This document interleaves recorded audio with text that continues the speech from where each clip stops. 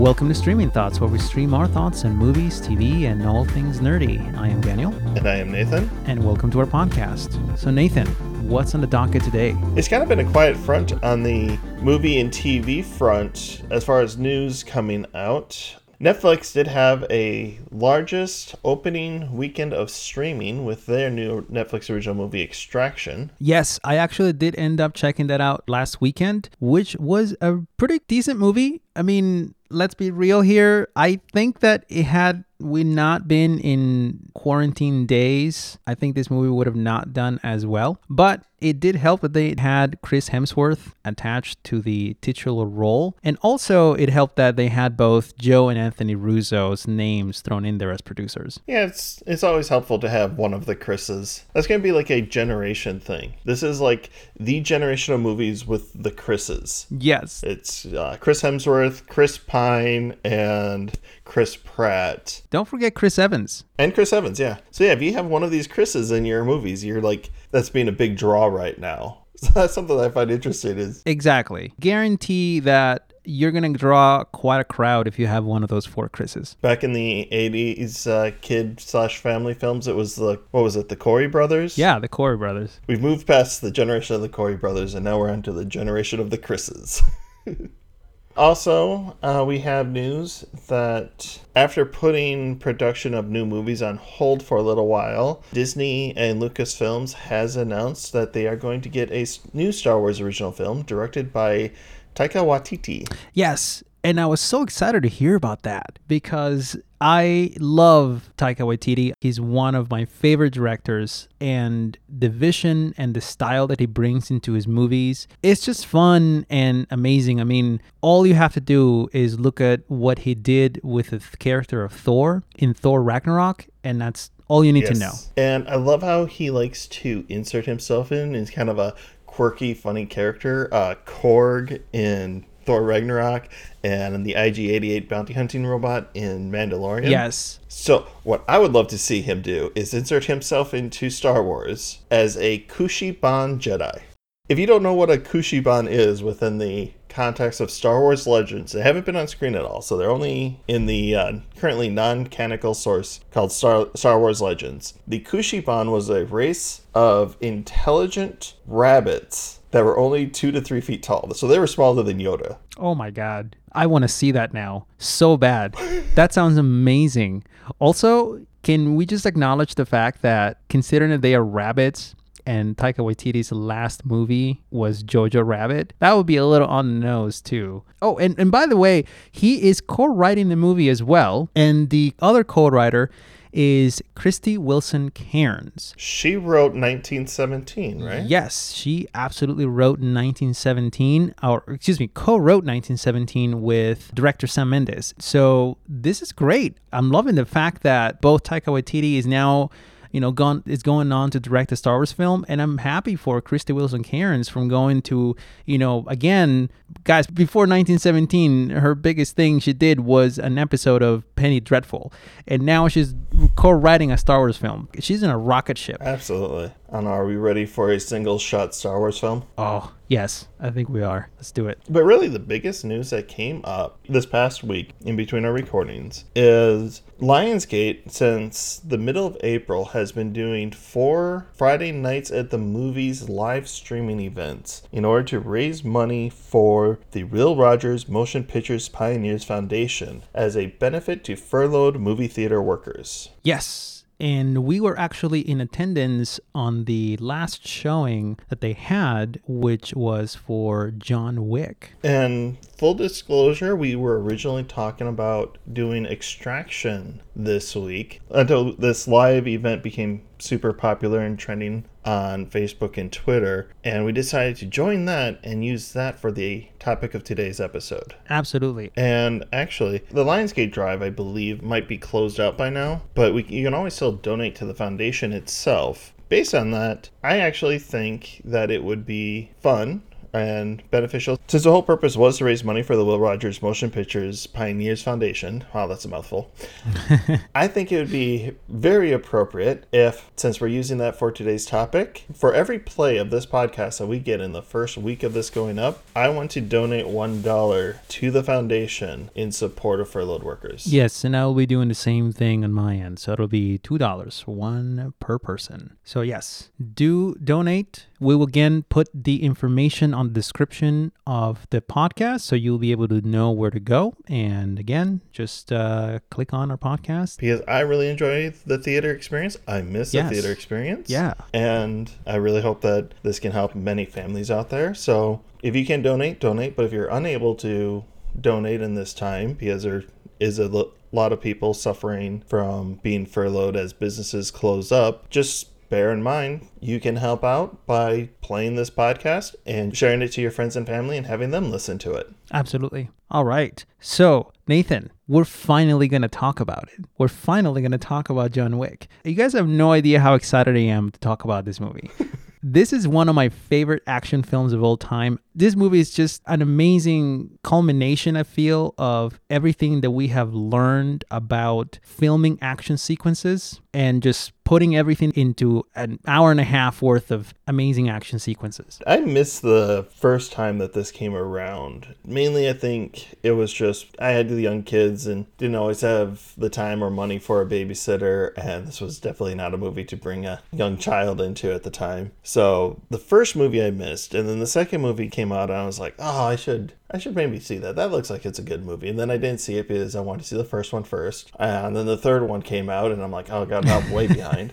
And you have been on my case forever to get me to watch this movie. Oh my God. Okay, so John Wick is a movie that has a lot of ties, by the way, to the Matrix trilogy. Not in terms of story, because the movies are not connected, even though there's people out there who have all this conspiracy theories about how John Wick is somehow connected to the Matrix movies. But this movie is connected to the Matrix in the sense that Chad Stahelski was actually, at the time of when The Matrix was filmed, Keanu Reeves' stunt double. Yeah. So a lot of this movie, a lot of John Wick, a lot of the people who work on John Wick also worked in The Matrix. So we, in a way, owe The Matrix for John Wick. So this was a enjoyable movie for anyone who likes action sequences. Yes. That's the biggest sell of this movie. The plot is simple. Yeah. Really, if you think about it. Yeah. It's your basic revenge Only plot, right? instead of a family or loved one being killed, it is a puppy, which full sanction. Go kill whoever it is that killed your puppy, man. Like, seriously. I'm just kidding. I don't condone murder. That's not what people should do if somebody kills your dog. Don't go John Wick on people. Don't go John Wick on people, yeah. But they do a really good job of setting it up. It's very basic, quick movie action. Shows him retiring, although you don't know what he's retiring from, to settle down into a quiet life with his wife, who then collapses on the pier, cuts into a hospital room. You know she's gone. John Wick has a lot of friends. He does. He's been in the business for a while. It's on Viggo Tarasov, everything that happens after this point, because he knew John Wick well. That was a huge crowd of insiders, so he was probably part of that crowd paying his respects. His son is definitely old enough to be part of the business. Yeah. I mean, he was. Yeah, he's not clueless to what his father does. So if he just brought his son along to pay the respects and make sure to impart then how much you should respect and fear John Wick, Yeah. then We wouldn't have had a murder spree happen. all right, son, this is the business. You gotta know the players. We are going to pay respects to John Wick because he deserves that respect, and you should always give him that respect.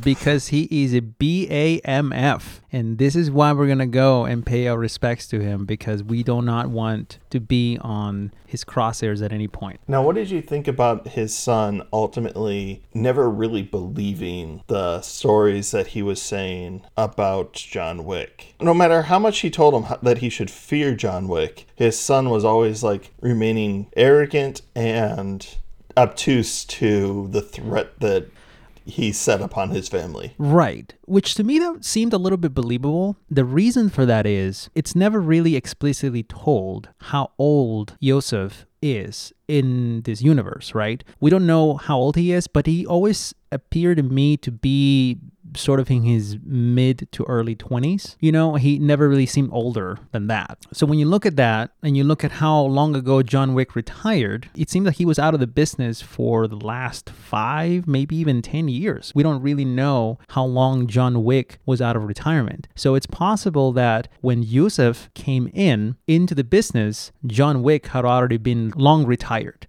So these were just stories to him, right? And of course, why would you even ever believe that somebody can kill 3 people with a pencil? That sounds ridiculous. The Joker only killed 1 person with a pencil. Right. Made it disappear. It was a magic trick. Plus, the other factor is he's already, quote-unquote, gone up against John Wick. But in his defense, when he went up against John Wick, he went up against John Wick and caught him by surprise, not John Wick being prepared and coming at him. So he's like, well, I already beat this guy up once. There's another bit, right, is that he didn't really think of him as a threat, considering that he had already won, if you want to be technical, in a fight against John Wick, but only, again, as you mentioned, because that was more of a surprise sneak attack. If John Wick sees Yusuf coming with a bat, I mean, no contest. There's no way that Yusuf is going to win against John Wick. The dog saw him coming. Come on. I know, right? Pay attention, Daisy. By the way, I do want to point out a bit of trivia. You know that scene when the dog went out to poop? Yep. And you know that poop was completely CG? Why did you not get like a prop, a poop prop? I'm sure that somebody could have made that. Just throw a bunch of yogurt. You know what I mean? Like there's all kinds of things that you can do from a practical effect that would look like poop and be perfectly fine to be used as poop. You did not need to grab a bunch of people with a bunch of powerful computers and say, guys, render me some poop so we can put it on the movie. I don't understand why that is, but I thought that was fascinating that poop was completely CG. All right, so here's a question. As he's trying to impart into his son how dangerous John Wick is, he calls John Wick the Baba Yaga. Do you know what the Baba Yaga is? Isn't that from a Russian folklore? It is Russian folklore. It is a old hag witch that lived inside of a hut that could move around on a pair of giant chicken legs. Right. I remember seeing images of that. It is so creepy, by the way. It is creepy, but the actual Russian mythological creature that the screenwriters were going for is the Babeka. Not Baba Yaga, Babeka. What's the difference? The Babeka is the Russian equivalent of the boogeyman, which is what he was equating John Wick to in that scene where he calls him Baba Yaga. That's interesting. I guess to English listeners, they probably sounded very similar. It makes me wonder, they sound similar, so it's like, did he look it up, get the name right, put it in, and then the actor said it wrong? Or did he hear the word and then tried to remember what it was and looked it up and found Baba Yaga and put that in? I mean, to be fair, Baba Yaga is the more catchy of the two. Babeka, Baba Yaga. Yeah, it sounds the more catchy one. And I think it's the one that most people are familiar with. Because I'm not familiar with the other one. I think I was more familiar with Baba Yaga than I was with the other character. Although I like in the film, this is one of my favorite bits and lines in the movie is when Yusuf is like the boogeyman, and then Vigo is like, he's not exactly the boogeyman, he's the guy you send to kill the boogeyman. And I thought that basically showed everything you needed to know about John Wick. By the way, when he gave his son Yusuf vodka, and when he punched him in the stomach, puking back the vodka, I thought, God, that's got to be, super gross. But then I thought, oh, wait a minute, that's alcohol. That must have burned coming back up. Ouch. I was listening to podcasts last night while I was drinking a vodka cocktail, and something was said that made me laugh. It immediately came back up the throat and out my mouth and nose. I'm like, that is the most painful thing I have experienced in years. Oh, ouch. Yeah. This week's PSA, do not drink alcohol while listening to something funny, and especially vodka cocktails. Yes. I had a first-hand experience of how that probably burned and hurt so much when that happened to him.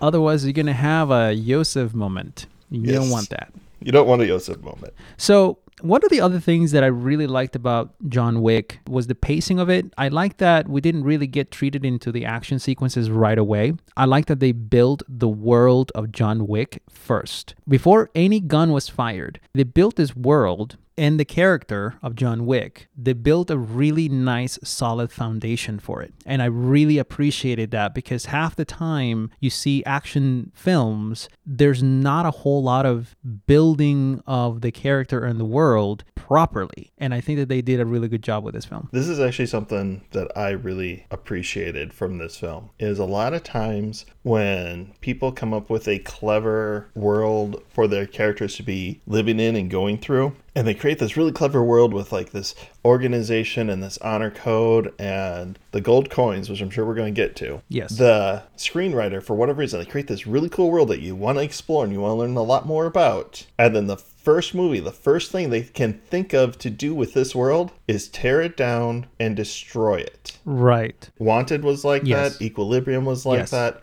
These are cool concepts of worlds. Don't destroy it in your first episode. Right. You can create conflict within the world that doesn't require you to just destroy the world at the same time. Yes. That's what I appreciated with this one, is because even though they could have gone that route, what with other assassins violating the hotel's rules of safe haven, they could have done it, but instead they showed how if you violate these rules, you are kicked out of the organization. Right. They treated those more as sort of outliers that, you know, we are expecting this kinds of events to happen from time to time, but we already have a task force ready to go and shoot you in the face whenever you break a rule like that.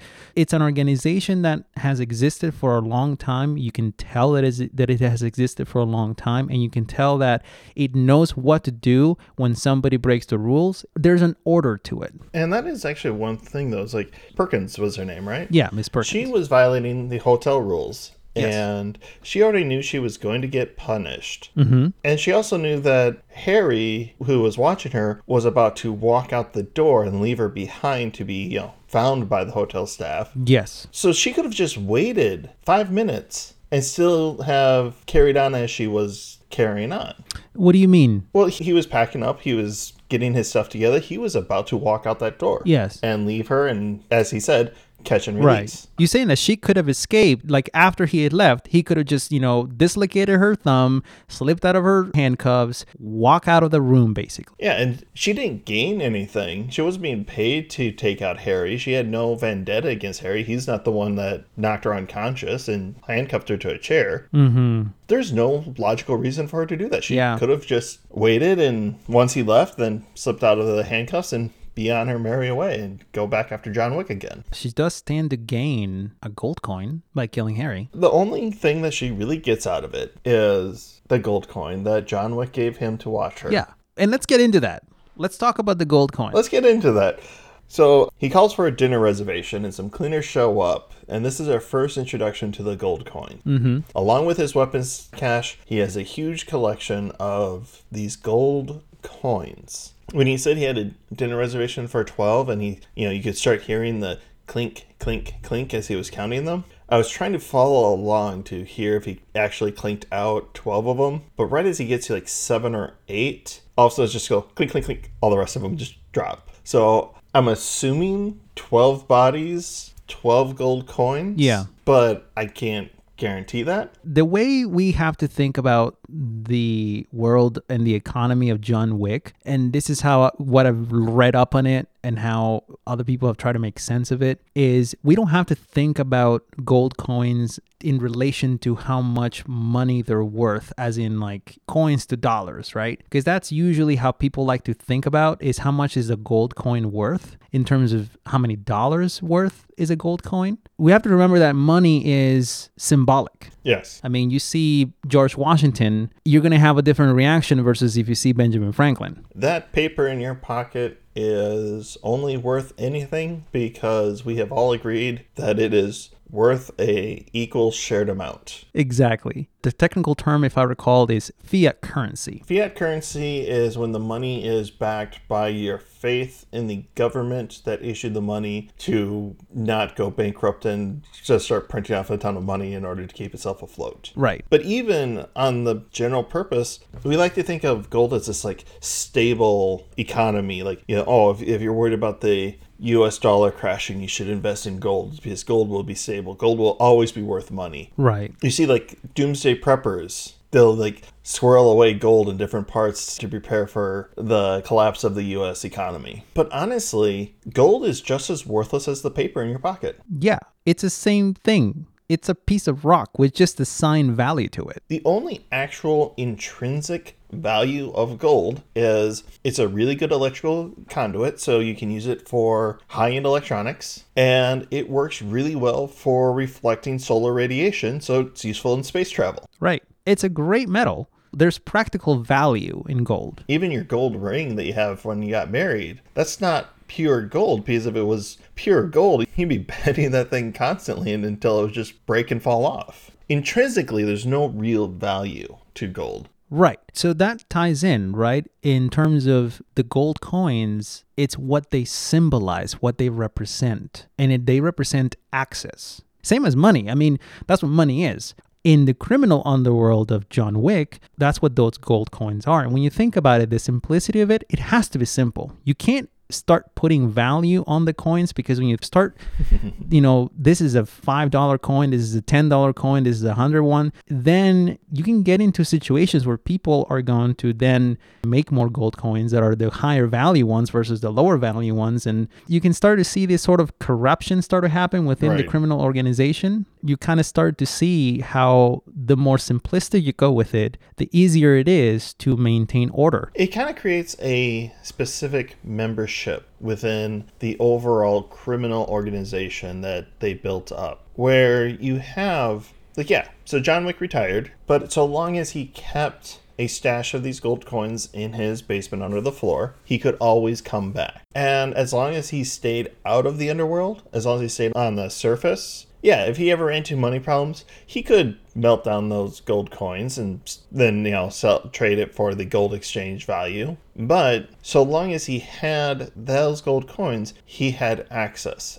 By continuing to participate in the organization, you earn coins that keep you in the organization. Right. But the moment that you kind of stop actively doing positive work for it, it will by default eventually eliminate you as it's like, I'm going on a vacation. I'm not really in the organization anymore, but I want to stay at a super posh hotel on my vacation. I'm going to go to the Continental. I'm going to give them a gold coin. Yeah. But if you're not doing services for the organization, eventually you run out. You basically get kicked out. Yeah, you lose access. That's what it is. Right. Although I like the fact that you said positive work for the organization that kills people for. I like that. That was great. Well, it's positive from the organization's perspective. Right. No, but you're right. I mean, it is that. And as far as levels of worth, I mean, they still work on real money. It's like when he put out the bounty on John Wick, he didn't put out a bounty of 50 gold coins. He put out a bounty of $2 million. Right. You pointed something out that I haven't really thought about before. How do you earn gold coins? Yeah, aside from him telling Harry that he was going to give him a gold coin for catch and release of Perkins, and then Perkins stole the gold coin from Harry. Yeah. That wasn't really established. At the very beginning, it showed that Vigo had a large collection of coins. But when he put out the bounty, he only put out a bounty of $2 million. Yeah, which I thought was really weird. It almost thinks that it should have just been a bounty of $2 million and 10 gold coins or something like that. Right. But again, that establishes a little bit more of a value on the gold coins from the world perspective. Keeping it simple, as you said, it would eliminate the terms of abuse, but it also eliminates inconsistencies in your own storytelling structure. Right. So they can earn coins, but never really associating a direct transfer of how these work. Keeps it simple, keeps the story more consistent across any future projects. Absolutely. And the director of John Wick, well, the directors, because the first John Wick film was directed by both Chad Stahelski and David Leitch, although only Chad Stahelski is credited as director. But again, I want to point out, David Leitch was also a director, and David Leitch actually split off for the sequels. David Leitch went on to do his own thing, which is fine because he ended up working on Atomic Blonde, which is great, and he also ended up working on the second Deadpool film, which was also good, and on Fast and Furious, Hobbs and Shaw, which was also a fun movie. A little bit of trivia for you. How much does a stay at the Continental cost John Wick? 1 gold coin. Wrong. It cost him 2 gold coins. Right. He needed 1 gold coin to check in. He needed a 2nd gold coin to check out. Which, given how the Continental responded to Perkins violating their rules, make sure you have that 2nd gold coin to check out, because you don't want them to check you out for you. Don't want them to check you out themselves. Yeah, although I do want to point out that it was a nice gift that you got for the inconvenience. To bring back to the whole keeping the storyline and the world and universe more cohesive and together by making things more simple, the director of John Wick, Chad Stahelski, he was actually speaking on a video chat prior to the airing of the movie, and he was answering questions and stuff like that. One of the things he mentioned, which caught my ear, he said that because the Wick universe is not tied to any existing IPs, because of that, because it's an original IP and it's not tied to anything existing, they have more freedom to take the characters and the story wherever they want. You hear that, Keanu timeline theorist? Not tied to any other product. Your theory is wrong. Exactly. So because of that, they were able to take this movie and put it into a pacing of action and storytelling that was much better than any previous action sequences that we've seen. And let's talk about action sequences because I do want to get into that. Did you notice one particular thing about these action sequences that is plagued in so many other action sequences in Hollywood? The cuts. Yes, it's the quick cuts and the shaky cam. There was none of that in John Wick. Oh, for a while, there was just like every single movie, in order to give a gritty realism, they had to have a shaky cam. And it's just like, oh my God, this is making me motion sick just watch this movie. They did not have any of that. Shaky cam to me always felt amateurish. Yes. Like they couldn't get a still professional shot. So someone decided, if we just purposely make it shaky, we don't have to worry about that. Exactly. That's how it always felt like it started to me. And I never understood why it was so popular for such a long time. I want to say something about on the shaky cam. If you want a good example of what shaky cam action sequences look like, look at the Jason Bourne movies. I used to think that the action sequences in Jason Bourne were freaking awesome. And it wasn't until I saw John Wick that I realized that no, they're actually subpar action sequences. They're not great because you can't see anything. You can barely make out the punches. It just has the illusion of it being a really cool sequence, but it really isn't until you watch John Wick and then you realize this is a proper action sequence. Also, the fact that Ken Reeves also worked for 8 hours a day for 4 months and training for all these martial arts and going to shooting ranges and doing all that stuff, that also kind of helped. You gotta love it when an actor is committed to the role like that, yeah. I agree with that because initially, the first couple Bourne movies I generally enjoyed, but as I said, I always hated the shaky cam effect. And that's really why I kind of checked out of that franchise. I haven't seen the most recent couple films because the shaky cam was just always too jarring. It was ruining the action sequences for me. I'm just like, no, I'm done. And as for the cut scenes, that's actually something else I never really quite understood. Sometimes a cut scene seems to be important to change your viewpoint to the action and the event that's happening. And other times it seems like the cutscenes, again, are just there to cover up the fact that they can't get the actor to do the thing that they want them to do. Like in Taken, I think it was the first one, maybe it was one of the sequels, but in one of the Taken movies, Liam Neeson is jumping over a fence. It's like running up, jumping, flipping over a fence. And there are 9 cutscenes. Wait, are you saying that whole sequence of him jumping over the fence, there was 9 cuts in that sequence? 9 cuts, 9 different camera angles. That's ridiculous. So it's one thing to have a cutscene where you're showing Keanu Reeves coming up with his punch, and then you cut to the angle that you can see the punch impacting the person's face. That's one thing. That's a single cut. It changes. It focuses on the hero doing the heroic thing, and then focus on the result of that action. That can be a little bit of an enhancement. But sometimes they just keep adding on these cuts after cuts. It's like, what are you trying to focus on here? Yeah. Why are you cutting to so many different camera angles for this single action? Yes. Exactly. And it doesn't make sense to me why action movies do that all the time. And I want to point out, this is a very Hollywood thing to do. If you go look at Hong Kong and Korean action films, they don't have crazy, weird, shaky cams with a million cuts in them. They don't have that. Yeah. Action films on that part of the world are just way better than anything that Hollywood can produce, in my opinion. It's not until Hollywood borrows some elements of those films that we start to see just how cool it is. But of course, that's a lot more work than a lot of directors and writers are willing to put. Now, one thing I want to get your take on, especially since we're on the topic of action, what is your opinion of them using what's often referred to as gun kata,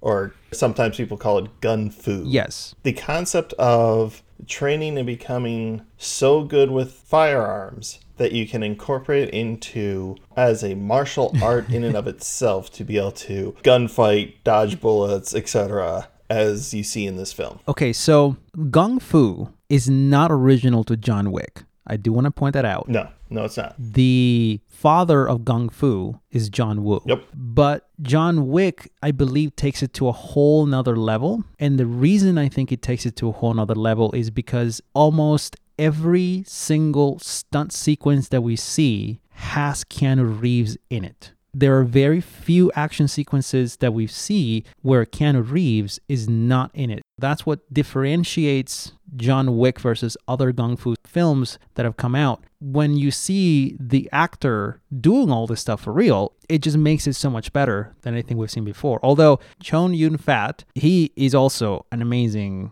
actor that has a lot of range when it comes down to all of this Gung Fu stuff. Yes. I always like gun fu. Anybody who has really studied gunfighting or martial arts will be quick to tell you that it can't be done in real life. And that's why I like it so much in movies. It's because I want movies to, even if movies are grounded in the modern day, I want some element of fantasy to make it really cohesive as this is a cool thing to be watching. Right. Gun fu has always been in that category for me.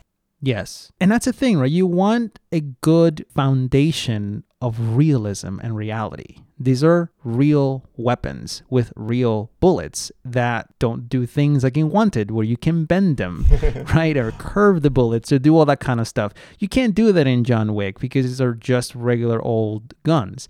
But the Gung Fu, what's cool about it is that it looks like it could work in real life, even though it doesn't. So yeah, they didn't give John Wick any kind of magical gun powers in this case. They just incorporated it into the action sequences in a way that made it feel like someone who is highly trained enough could actually accomplish these things. Absolutely. They blended in so well. It was very seamless use. It seemed ridiculous, but with fun and slightly realistic. Yes, thank you.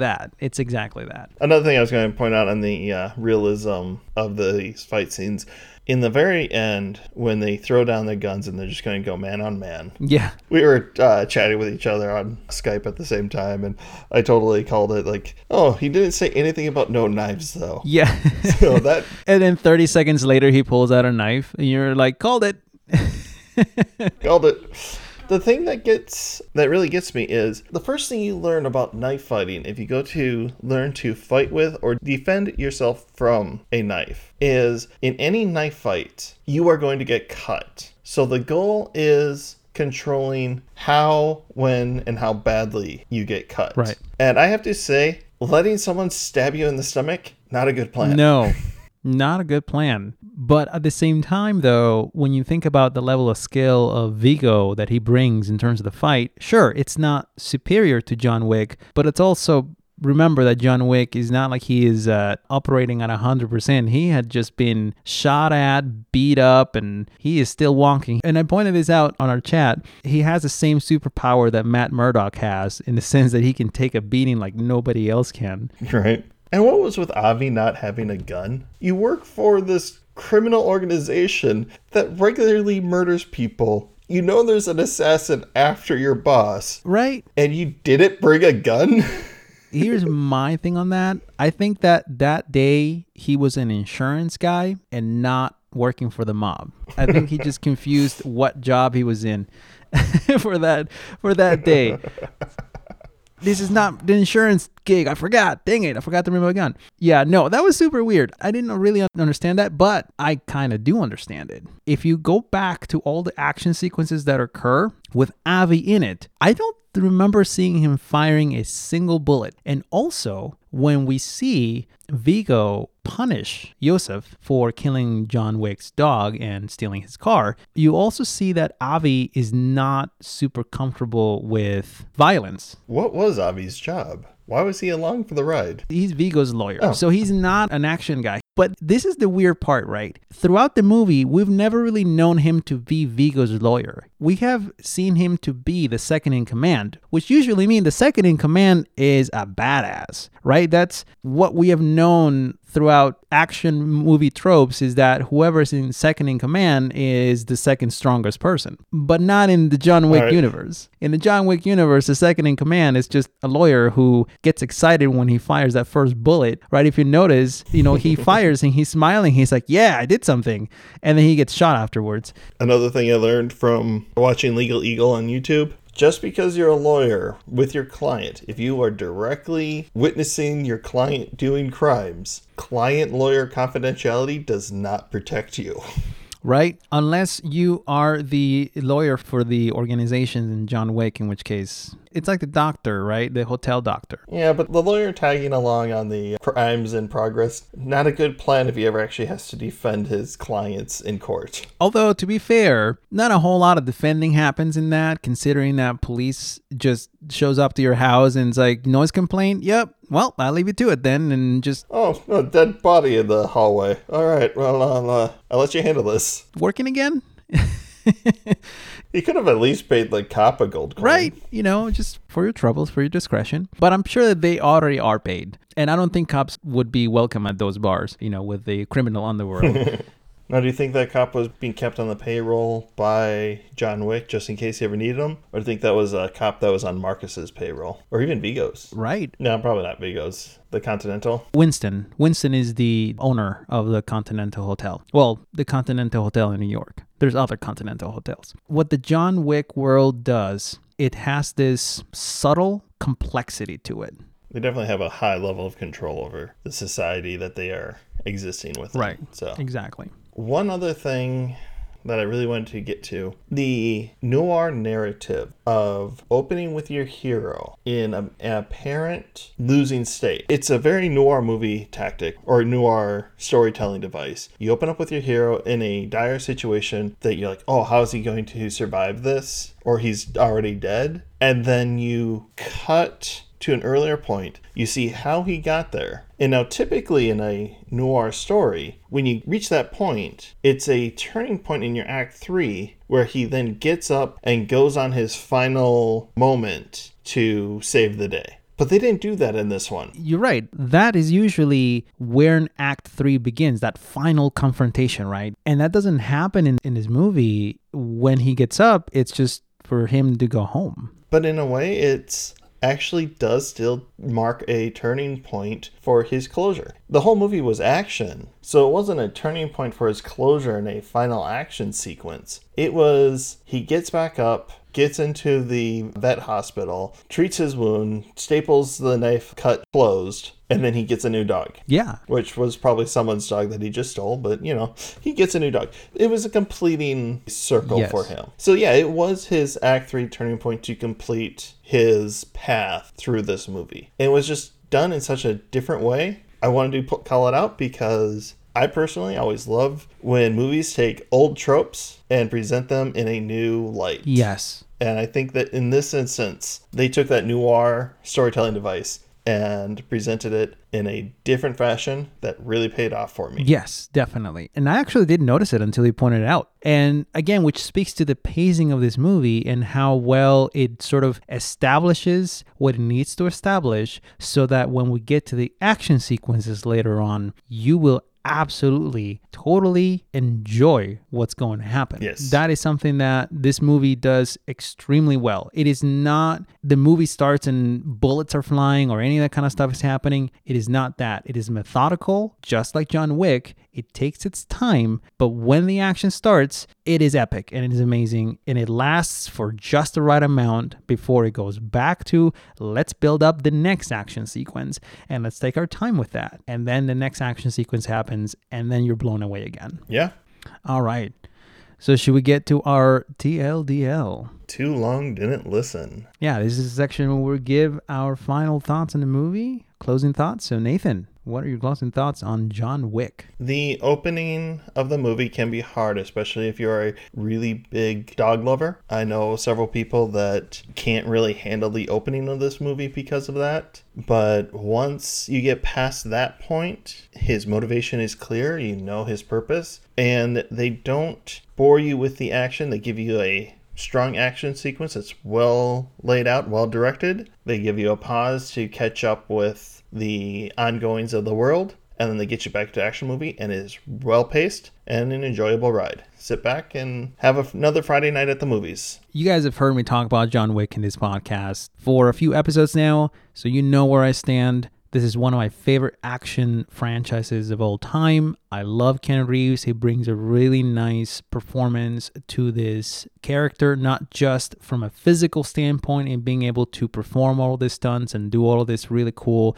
fighting choreography, but also from an acting standpoint. I think that he brings a good range to the character of John Wick, and I think that Keanu Reeves is John Wick in that sense. When I think of John Wick, I can only picture Keanu Reeves. I can never picture any other actor ever playing that role of John Wick. It's Keanu Reeves' role, and it will be his forever. So yeah, it's a fantastic movie, great action sequences. You're going to love it. But as Nathan said, the beginning of it with dog getting killed, that may be tough for some of you. And I understand it if you are not interested in that. So as we depart today, a final question to you, Daniel. Which movie do you think gives the most realistic or believable version of Gun Fu? John Wick or Equilibrium? Oh, man. Yeah, that is an excellent question of which we could talk about it for another 2 hours, but we're not. But we would love to hear what your thoughts are on that question. So you can definitely hit us up on Facebook at Streaming Thoughts Podcast and on Twitter at